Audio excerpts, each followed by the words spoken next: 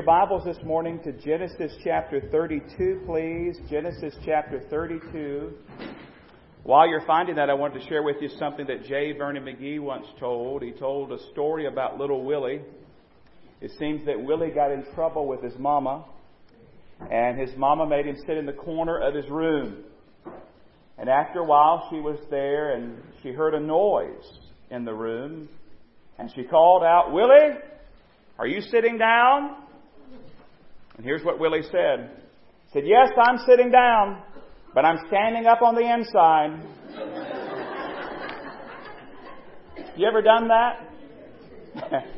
You're sitting down on the outside, but on the inside you're standing up. Outwardly you submit, but inwardly you are as stubborn as ever, struggling to submit, to surrender, to wave the white flag in a situation. You know, when we live like that, when it comes to human authority, that's pretty bad.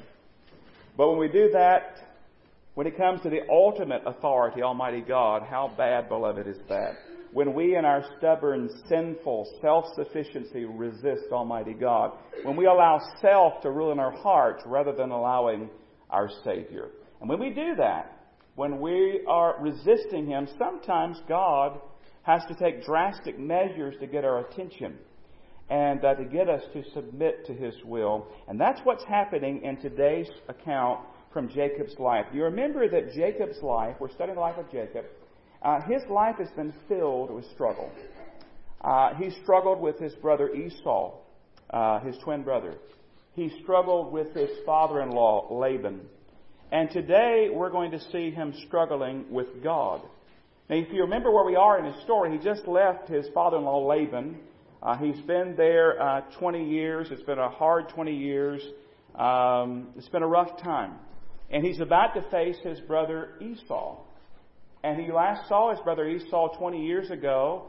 And when he saw him, Esau was so angry, he wanted to kill him. And he wasn't real sure about how Esau was going to be because he just received word that Esau was coming towards him with 400 men.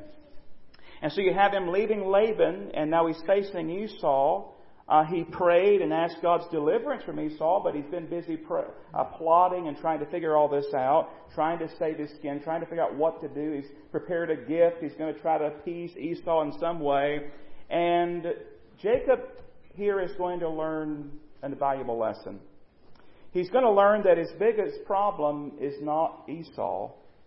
No, not at all. He's going to learn that his biggest problem was with himself. Jacob's biggest problem was with Jacob himself. He was his own biggest problem. Jacob's trouble was with himself. Theodore Epp said there was self-will, there was self-purpose, there was self-defense, self-desire, and self-righteousness. And Jacob's going to have to deal with all this self. You know what I found? I found, beloved, in my life that I've had more problems with me than anybody else. I've had more problems with me, myself, than I've ever had with anybody else. You ever had that? You ever come to that in your own life? You think about troubles you've had, and if you're like me, you realize the real problem that I deal with is me. Well, it's the problem in Jacob's life too. And so I want you to see what God did here. You're in Genesis 32, and I'm going to begin reading at verse 22. Genesis 32, verse 22. The Bible says, "And he arose that night and took his 2 wives, his 2 female servants, and his 11 sons, and crossed over the ford of Jabbok. He took them, sent them over the brook, and sent them over what he had. Then Jacob was left alone." Then Jacob was left alone. Now, what's going on in Jacob's mind and heart at this point? Think about it for a moment. He's afraid. He's fearful. He's about to face his brother who's coming toward him with 400 men. He's already sent over all of his stuff and all of his family and all this, and he's there left alone, but he's not really alone. In fact, when you think about God's omnipresence, we're never really alone, but he has no other human companion there. And here he is with all this fear welling up inside him, this uncertainty that he's facing, and then all of a sudden, blam! A man seized him and begins to wrestle with him. Now picture that. It's dark. You're out there all alone. Your heart is filled with fear. You don't know what's going to happen in the morning. And then all of a sudden someone comes up and seizes you and begins to wrestle with you. And as we continue reading here, I want to share 3 words. 3 words is our focus today. And the first word is that word wrestling. That word wrestling. Now look back at verse 24 again. It says, Then Jacob was left alone, and a man wrestled with him until the breaking of the day. A man wrestled with him until the breaking of the day. Let me go ahead and warn you before we go any further. This passage that we're studying today is a very difficult passage. It's one that you have to grapple with. And in all honesty, we're probably going to leave here today with more questions than answers. And a lot of questions are going to surface in your mind about what's going to happen in this passage. But that's okay, because the main lesson is clear. The main lesson is clear. Now imagine Jacob's surprise and Jacob's horror when he's gripped by this unexpected, this unannounced, and this unusual assailant. Who was this person that just grabbed him and began to wrestle with him? Was it a hitman from Esau? Was it a robber? Was it someone who was seeking to do him harm? Who was this man that wrestled with Jacob? Well, I'd like to submit to you today, beloved, that I believe it was none other than the pre-incarnate Lord Jesus Christ. Now, some scholars believe it was just an angel, but I believe it was the Lord Jesus Christ. Because in verse 30 he's going to say later on, I have seen God face to face. And we find other times in Scripture where Jesus made an appearance. Before His incarnation, before the baby in Bethlehem, He appeared in the Old Testament. Now, whatever your view, we're not going to argue about it, whether it was just an angel of God or it was the Lord Jesus Christ. Regardless, it was one who represented God. He was wrestling with God. And notice that it says here, beloved, in verse 24, that he wrestled until the breaking of the day. Now, I don't know how many wrestlers we have here. I know there's 2 types of wrestling. There's the wrestling that we grew up watching. You can't watch it anymore. It's become very filthy and very dirty. But I mean, we grew up watching the Boogie Woogie Man, and I've actually been to wrestling matches. But anyway, don't picture that type of wrestling, okay? Picture, if you will, high school wrestling or college wrestling, real wrestling, where you have 2 opponents facing off and struggling against one another. Now, I've never done that per se, but imagine doing that all night. Wrestling and sweating and struggling all night. Jacob refuses to give in. He's wrestling for his life. He doesn't know what's going on. He doesn't know who it is that he's wrestling here. Now, you know, God could have crushed Jacob in a nanosecond. I mean, we're talking about the Lord who spoke the world into existence. He could have crushed Jacob in a nanosecond, but instead He lets him wrestle on all night. Now look at verse 25. Now when he saw that he did not prevail against him, he touched the socket of his hip. And the socket of Jacob's hip was out of joint as he wrestled with him. Now, imagine this. They're wrestling all the night. And finally, the angel of God, the Lord Jesus, He touches Jacob's hip there. It goes out of joint. Imagine the horror and imagine the pain that went through. Now, why did He do this? Why did God do this? Why did God touch his hip? Why did God injure him in this way? Well, beloved, because He wanted Jacob to be really broken. To be really broken. God didn't want a little Willie there who was sitting on the outside but standing on the inside. He wanted a man who was truly broken. Now I want you to understand something today. God was not trying to hurt Jacob. He was trying to bless him. God was not trying to hurt Jacob. He was trying to bless him. I love what Donald Gray Barnhouse said about this. He said, God's love is so persistent that He will even cripple a man to get to his heart. Did you hear that? God's love is so persistent. His love is so powerful. He will even cripple a man to get to that man's heart. And God did not want Jacob depending upon himself. God was bringing Jacob to an end of himself so that his dependence was upon God Almighty alone. Now, this was a real wrestling match. Some would say, well, this is a dream. This is some kind of vision he saw. No, it was a real wrestling match. There was sweat, and there was grime, and there was groans, and there was dust. And all this is going on. And beloved, it pictures for us a spiritual picture as we wrestle with God concerning how much of our lives we're really going to surrender to Him. We're going to give Him our all. And at some point during this night of wrestling, Jacob realized that this was not a mere man he was wrestling. Jacob was a powerful guy. He was a strong guy. But he could not prevail against this. And his hip is touched and he's in pain and agony. And he moves from wrestling to our second word. Remember I told you there's 3 words. And the second word is clinging. Clinging. Genesis 32 verse 26. And he said, that is the one wrestling with Jacob. And he said, let me go, for the day breaks. But here's what Jacob said. I will not let you go unless you bless me. The one wrestling with Jacob says, let me go, the day breaks. And Jacob says, I will not let you go unless you bless me. Jot down this reference, beloved. It tells us more about this night. Jot down Hosea 12.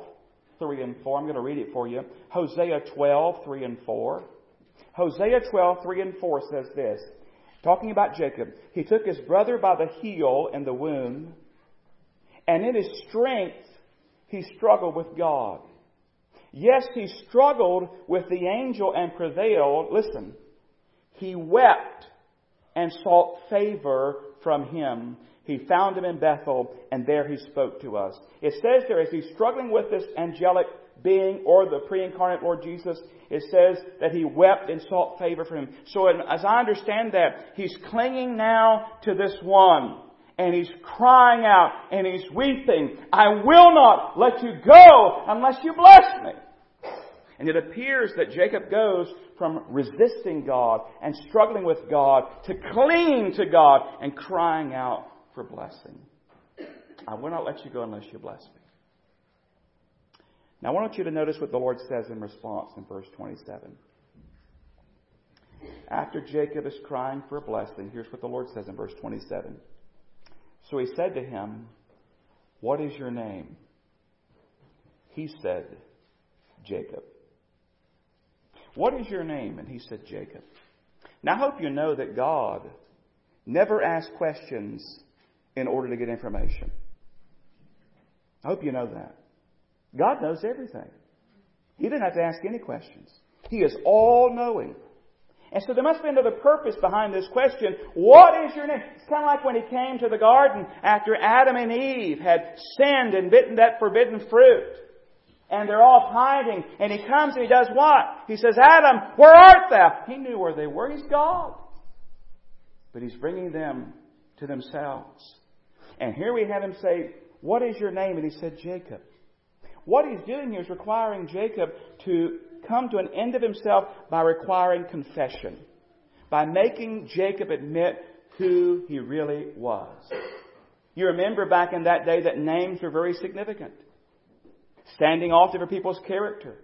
And when he says, I am Jacob, in other words, his name matches his character. He says, I'm Jacob. I'm the heel catcher. I'm the supplanter. I'm the schemer. I'm the deceiver. I'm the con man. I'm Jacob.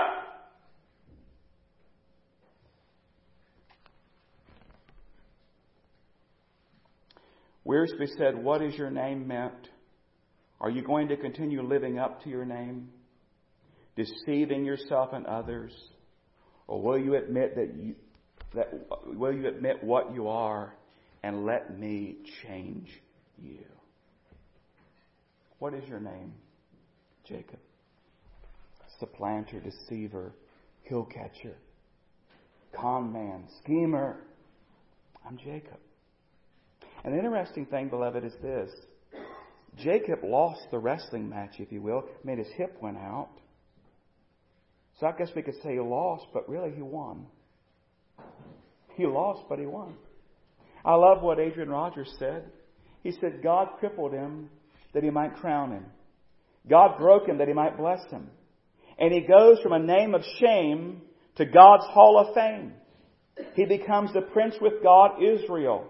because he came to the end of himself finally. And what a thought, beloved. He goes from Jacob to Israel. He goes from a name of shame to God's Hall of Fame. Go read about him in the Hall of Fame in the Bible. This brings us to our third word. You've got the first one, you've got the second one, I hope. Wrestling, clinging, and now blessing. Look at verses 28 through 32. And he said, your name shall no longer be called Jacob, but Israel. For you have struggled with God and with men and have prevailed. Then Jacob asked, saying, tell me your name, I pray. And he said, why is it that you ask about my name? And he blessed him there. So Jacob called the name of the place Peniel, for I have seen God face to face, and my life is preserved. Just as he crossed over Peniel, the sun rose on him, and he limped on his hip.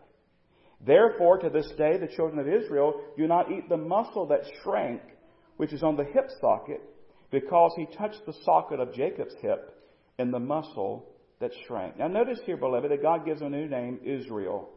And I remember as a boy growing up in Sunday school and studying through the Bible stories, I remember being taught that Israel meant a prince with God. That's what Israel meant. A prince with God. But as I began to study more this past week and prepare for our time together, I find that some scholars, they don't think that's quite correct. Some believe it is a prince with God, but there's much disagreement. Some believe it means God fights. Some believe it means God rules. Others believe it means God's warrior. Some believe it's one who strives with God. One even said it means a God-mastered man. We're not exactly sure, but here's what we are sure of, that God gave him a new name, Israel. A prince with God, or one of those other things. God gave him a new name. And as the scholars tell us, a new name in the Bible means a new beginning. A fresh beginning.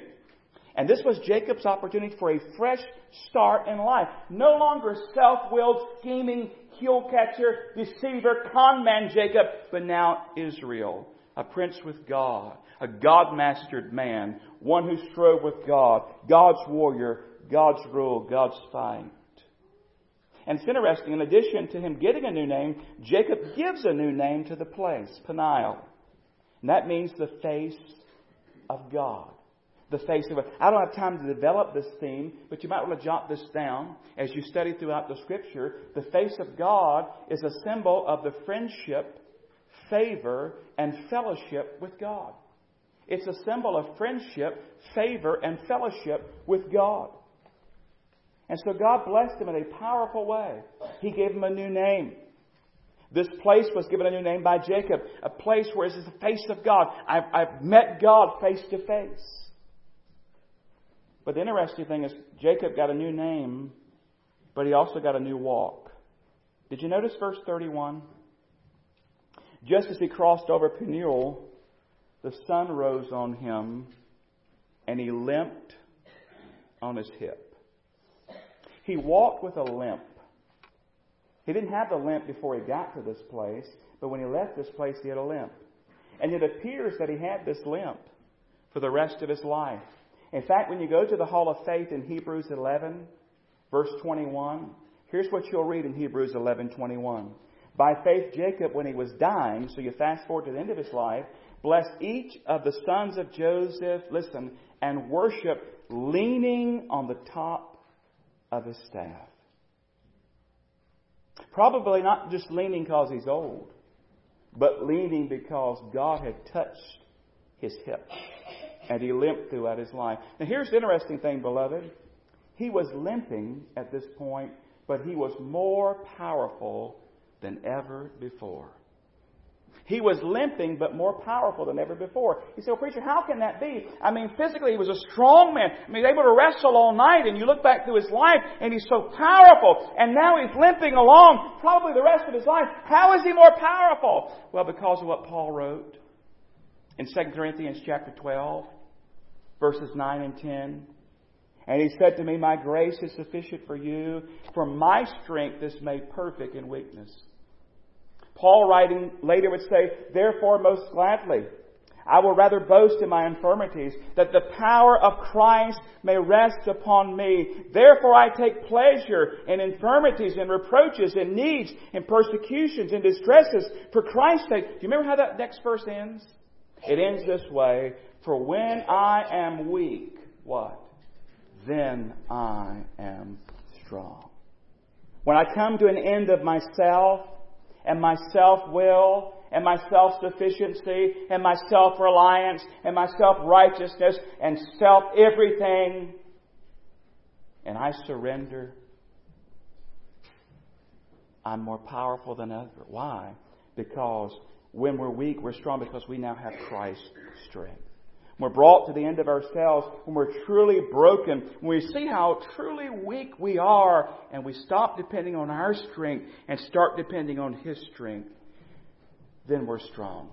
You see, Jacob was changed physically that night, but more importantly, he was changed spiritually. That night of wrestling brought a new level of spiritual maturity. But again, this is a very odd passage, isn't it? God wrestling with a man throughout the night. I love what John Calvin wrote.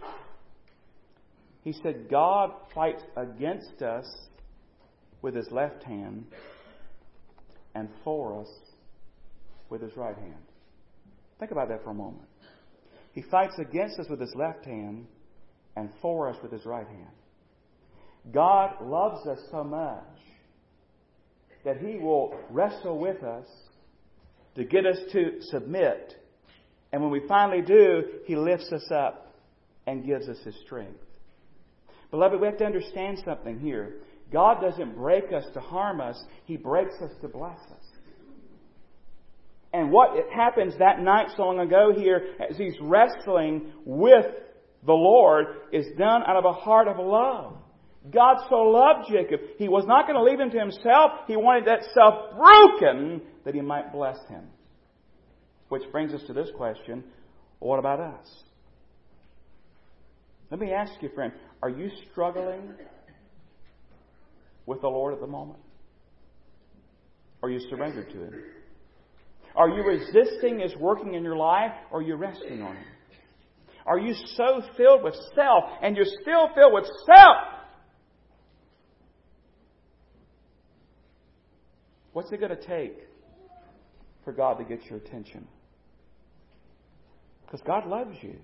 Child of God, if you're a child of God today, God loves you. And God will fight against you with His left hand and for you with His right hand because He loves you. And He wants you broken, not to hurt you. Not to harm you. But to bless you. Because He loves you. Remember what I said earlier? God's love is so persistent that He will even cripple a man to get to his heart. What about you? Where are you at in this? Are you wrestling with God or are you surrendered to God? Are you broken before God? Is self reigning in your heart or is the Savior? The preacher Andrew Bonar once told about in the Highlands of Scotland, the sheep there would sometimes wander off the rocky crags and they would get trapped on dangerous ledges. It seems that they were attracted. They would look over and they'd be attracted by the sweet grass. See, there's one there looking over and seeing that sweet grass. And they would leap down 10 to 12 feet to get it. But you know, the problem, of course, is once they leaped down 10 to 12 feet, they could not get back up. Now, here's the interesting thing. A shepherd would allow that animal to stay down on that ledge for days until that sheep would get so weak it could not even stand up. And when the sheep got to that point, the shepherd would finally tie a rope around his waist, go over the edge to the rocky shelf and rescue that sheep that had strayed. Now, as you're thinking, as I thought as well, someone once asked Bonar, why doesn't the shepherd go down right away and rescue that sheep? I mean, why let the sheep down on that ledge for days Let it get so hungry and weak that it's just laying there, helpless. And here's what he replied. He said, sheep are so foolish that they would dash right over the precipice and be killed if the herdsman didn't wait until their strength was almost gone.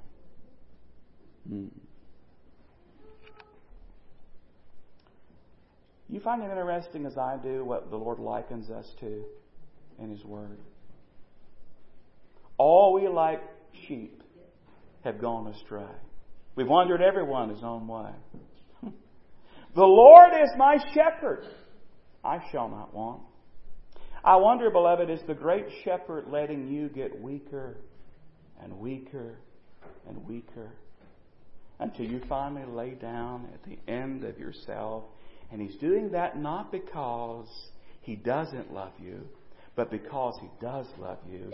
And He wants you to get to the end of yourself because He wants to come and rescue you. Beloved, can I just say to you, as I've studied this passage, as I've looked at this passage, let us yield at once to the Lord. Let's admit who we really are. Let's admit our self-sufficiency, our self-reliance, our self-righteousness, our self-everything. Let's come clean before the Lord and be broken so that He can bless us with His friendship and His favor and His fellowship. We need, beloved, to learn to limp. We need to learn to limp. To quit depending on the flesh.